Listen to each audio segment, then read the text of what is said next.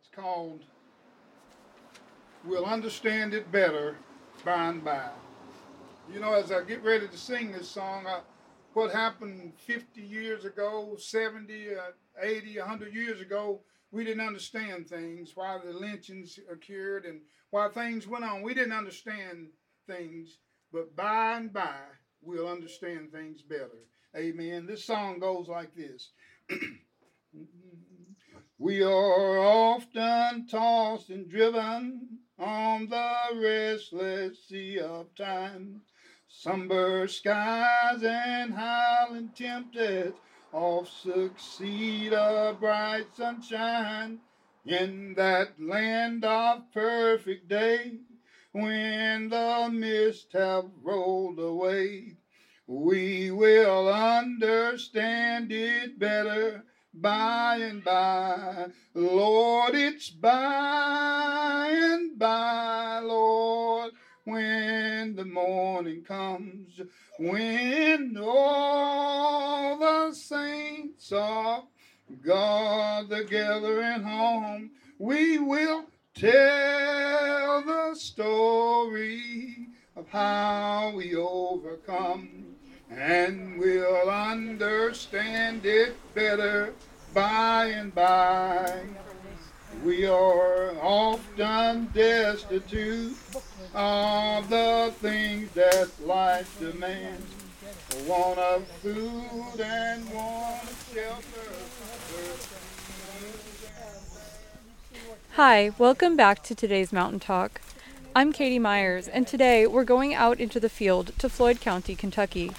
This past Memorial Day, a community gathered at a neglected African American cemetery to tend to the grounds and resurface the stories of those laid to rest. In our region, active cemeteries are kept clean and decorated multiple times a year. The grass and wilderness cut back by dedicated family members or groundskeepers. But not every graveyard gets that kind of love. Some long-abandoned mountain burial grounds have been reclaimed by the forest. These hidden and sometimes forgotten graveyards hold buried histories too. Histories of strength and courage by Black communities, but also painful histories of racial violence. There's a movement in the coalfields to uncover Black histories that have long been hidden and forgotten and pushed aside. In Floyd County, a coalition called the Eastern Kentucky Remembrance Project brought community members together this past Memorial Day to bring these buried histories to light. During the day, volunteers gathered to physically uncover a forgotten Black cemetery in Wayland, an old coal camp town nestled deep in Floyd County's tight green hills.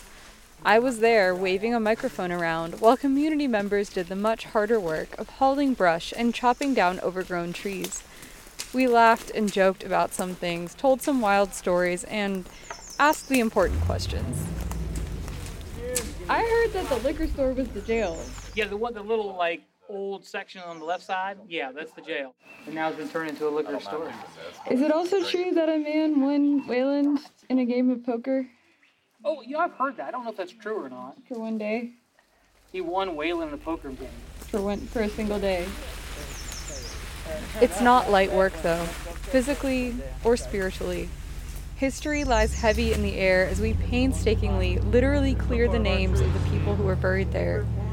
Quickly, before we go any further, a content warning. In this story, we discuss an incident of racial violence, a lynching. The details may be hard to stomach. Before the workday, speakers gathered on the porch of the Wayland Community Center to cook out and share stories. Here's Tiffany Payette, a volunteer organizer for the project. I believe it was 1928. Frederick Kidd Shannon was lynched right across from the building we're in now. He had been brought to jail and was pulled out of that jail and shot. And I think a lot of what resonates with me about the story is not what led up to him being in that jail. It's that that a community took part in the killing of a man. And I think that what's important about reckoning with that is being a community and acknowledging that it was a multi-part event that took part in like not acknowledging this man's humanity. And I think it will always hit me that, you know, he was just 28 years old and he had interests and a life. Wayland, Kentucky was a coal town. In the mines, black coal miners worked alongside white coal miners, but that didn't make the town free from racist violence. Shannon was shot 18 times after a mob of 200 pulled him from the Wayland jail. He died en route to a Prestonsburg hospital. I'm of the belief that you can't have reconciliation without truth, and that our communities deserve complete truth-telling in order to have reconciliation and in order to have healing. I don't think you can heal something that you ignore, and you can't fully acknowledge the paths and the pain that has taken place in a place if you're just talking about the here and now, if you're not talking about how we've gotten here and the harms that have taken place. Like, harm has to be named in order for us to really tend to that wound. I think that people should know that a remembrance project is something it's a lot of things. It's not going to just start at a historical marker. That's going to be where we end up at some point. But we felt like what made sense was to start with care and love for the Black members of our communities that may not have been embraced. So that's why we're tending to graves. That's why we're being in community and acknowledging the different pieces of history and like uplifting different pieces of history, because that's a path to acknowledgement and to healing, and I think that it's important that people know that they can be a part of that, and that things that could be and are shameful about our community's histories, the acknowledgement of them is also an opportunity to be a part of like a really beautiful thing in our community's future. Last year, one of the people who came, I remember that they were from the community, and they were upstairs here. They were telling me a story about their family's experience of knowing that the lynching happened. And they weren't, at the time, like, their family hadn't been super concerned with why it happened, but they knew that, like, the town was dark that night. The power was out for some reason. And, like, everybody had these, like, really distinct memories of, like, oh, yeah, when he was killed, like, this happened, and, like, this is what it was like. They remembered the day, but everybody was like, but we don't know who did it. And I think people find ways to feel removed from murder, but also very much a part of it. And, like, in a small town community, like, it can be really hard to, like, hold all of that in one place. And I think even with the grave tending, it has been hard for some community members to, like, balance, like, what it means to have enslaved people in your community. What does that actually say? And, like, what does it say that their graves weren't tended? And, like, you know, I think it's really layered, because people want to be connected to the history and they want to talk about it in a almost because it's an exciting story. But when you, like, get down to, like, this is a person they had family. What was that like for them? It reframes it and becomes a lot more difficult to tell the story. Then we heard from Reverend Steve Peak, a pastor in Neon, another former coal camp town. He believes this historical documentation work is essential for racial reconciliation in eastern Kentucky. There's a black cemetery on the mountain, and it's one of those forgotten cemeteries. And a lady friend of ours asked me if I'd come over. They were going to have some singing and some music, and they were going to go up and decorate the graves. So I came over to just be a part of it. And I never knew any black people that lived in Whiteland, and I understood that there was one lynching in this town years ago, probably the early 1900s, but I wasn't aware of that. But anyway, I just came to be a part of this program.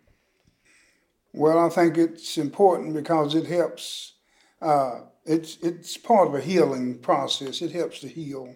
Like I said, I didn't know anything about the lynching over here in Whiteland.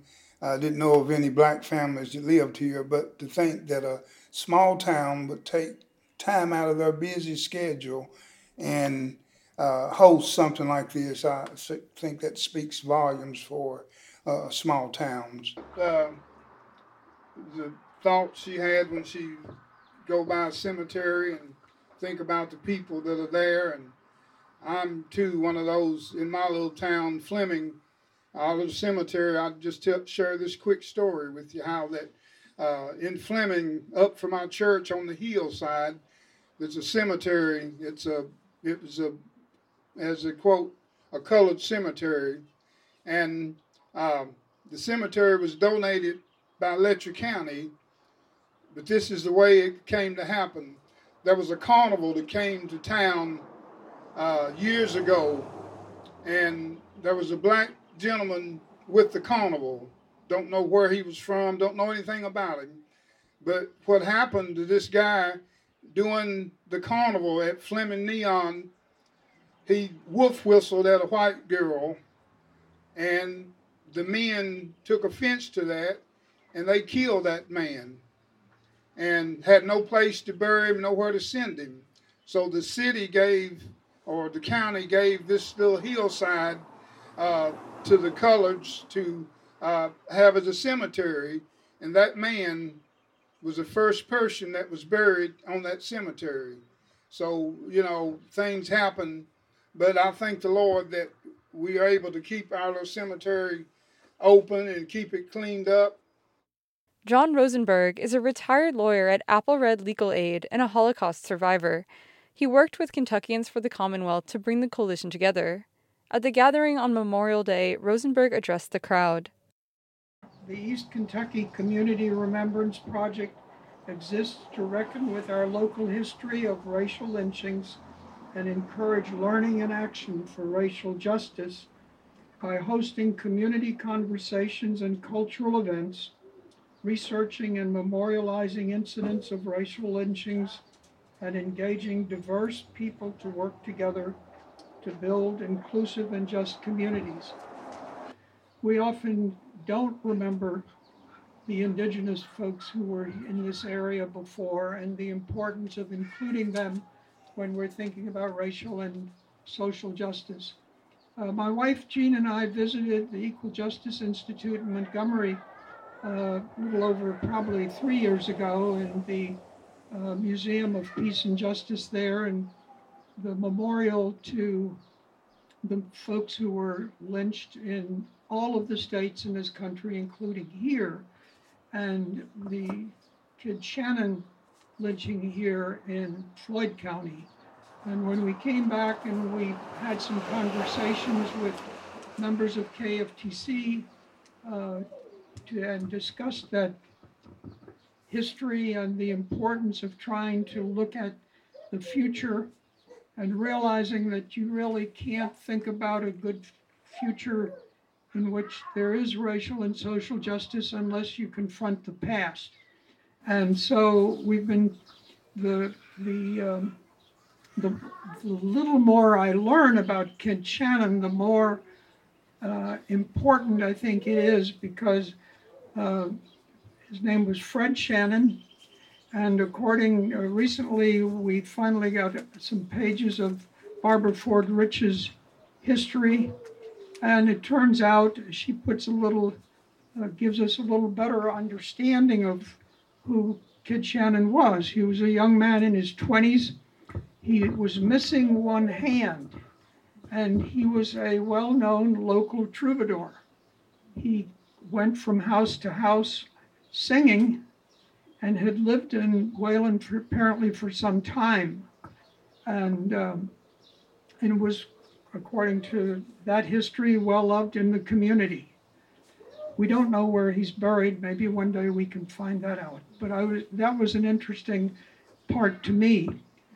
And briefly, the story that we've read about in the past is that Shannon got into an argument with a fellow named Hitchcock, who gave him ostensibly $5 to buy some moonshine, and that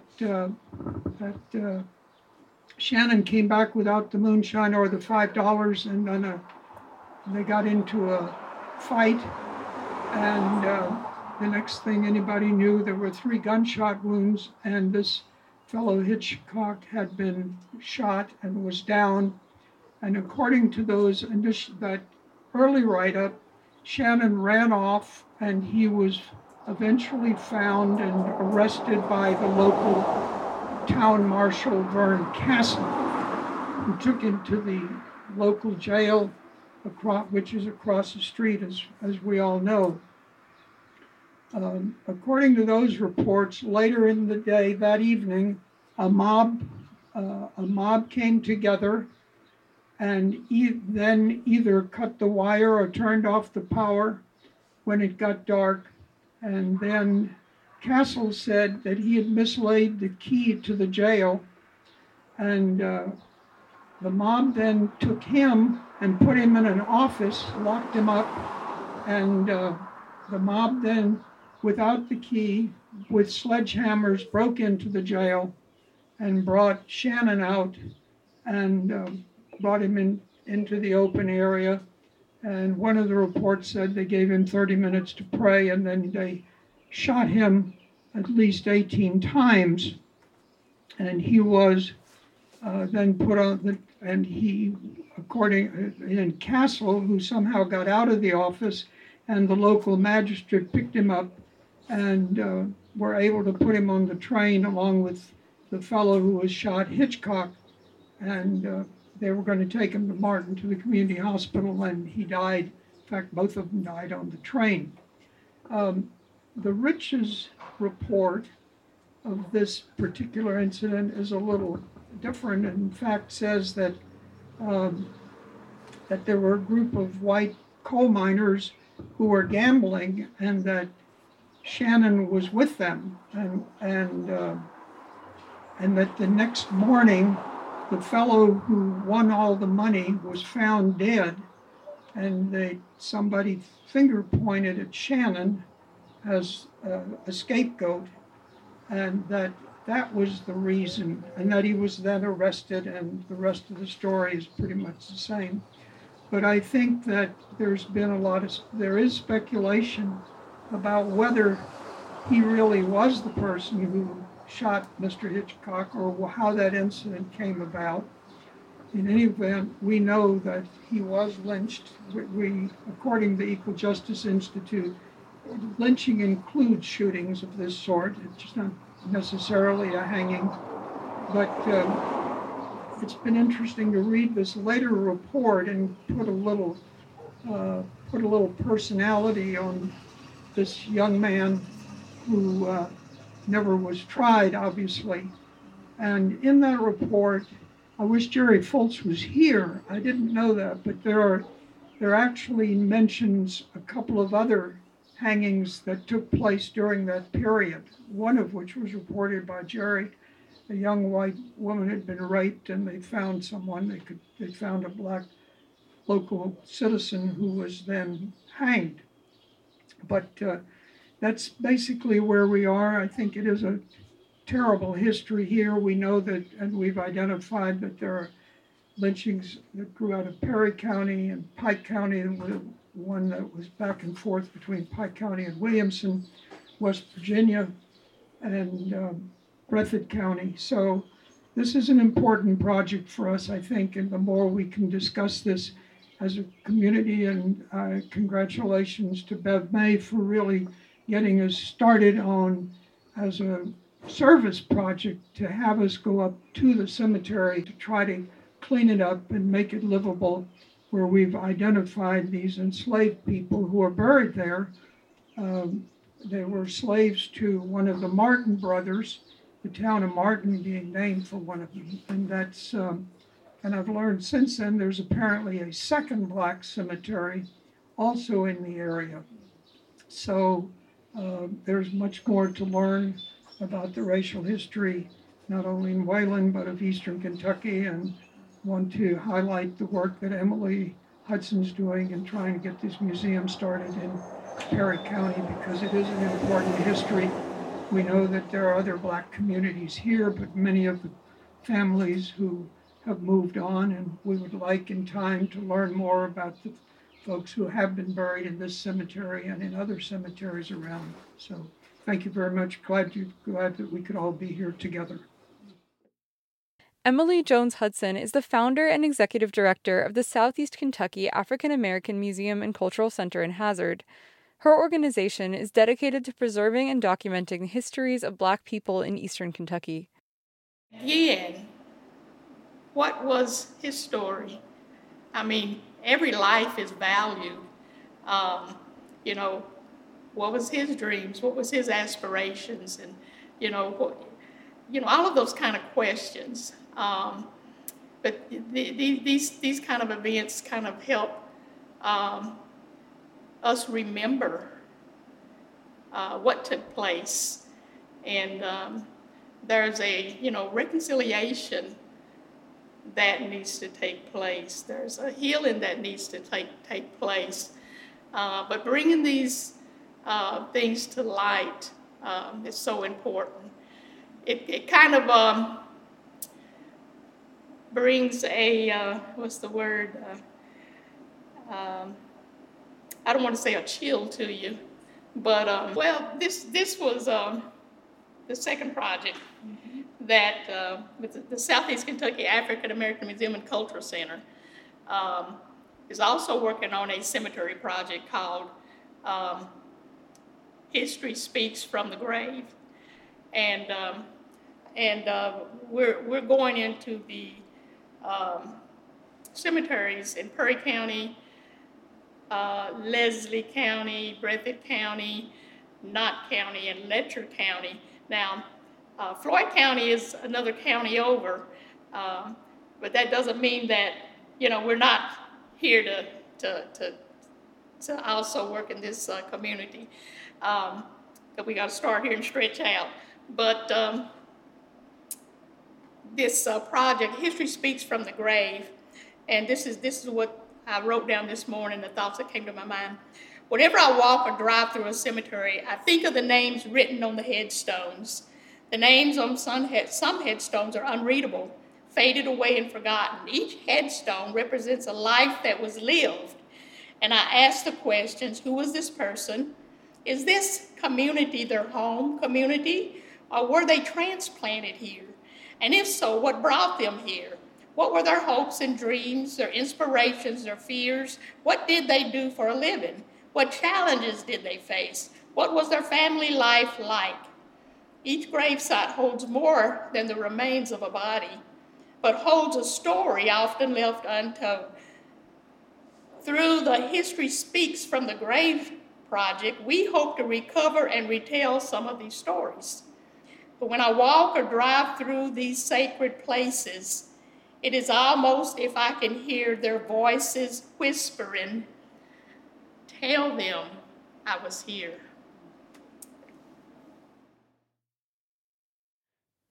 That's all for today's Mountain Talk. You heard from Reverend Steve Peak, Emily Jones Hudson, Tiffany Pyatt, and John Rosenberg. all members of the coalition called the Eastern Kentucky Remembrance Project. You also heard some gospel from Reverend Peak. We talked with them about remembering Black history, uncovering old graveyards, and what racial reconciliation means in rural, majority-white towns like Wayland. Throughout the year, the Eastern Kentucky Remembrance Project holds events to commemorate the region's Black history. Look out for more via the Big Sandy chapter of Kentuckians for the Commonwealth and the Southeast Kentucky African American Museum and Cultural Center. If you liked this episode, you can subscribe to Mountain Talk as a podcast or stream it online through SoundCloud. I've been your host, Katie Myers, here on Mountain Community Radio. From all of us at WMMT, thanks for listening.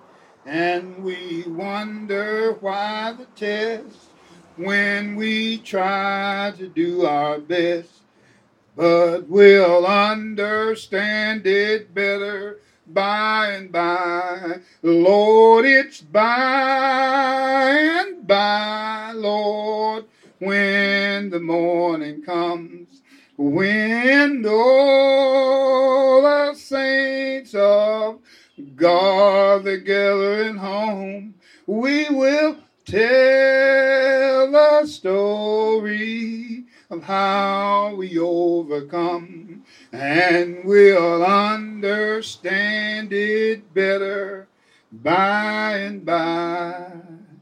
And what a story we have to tell, amen.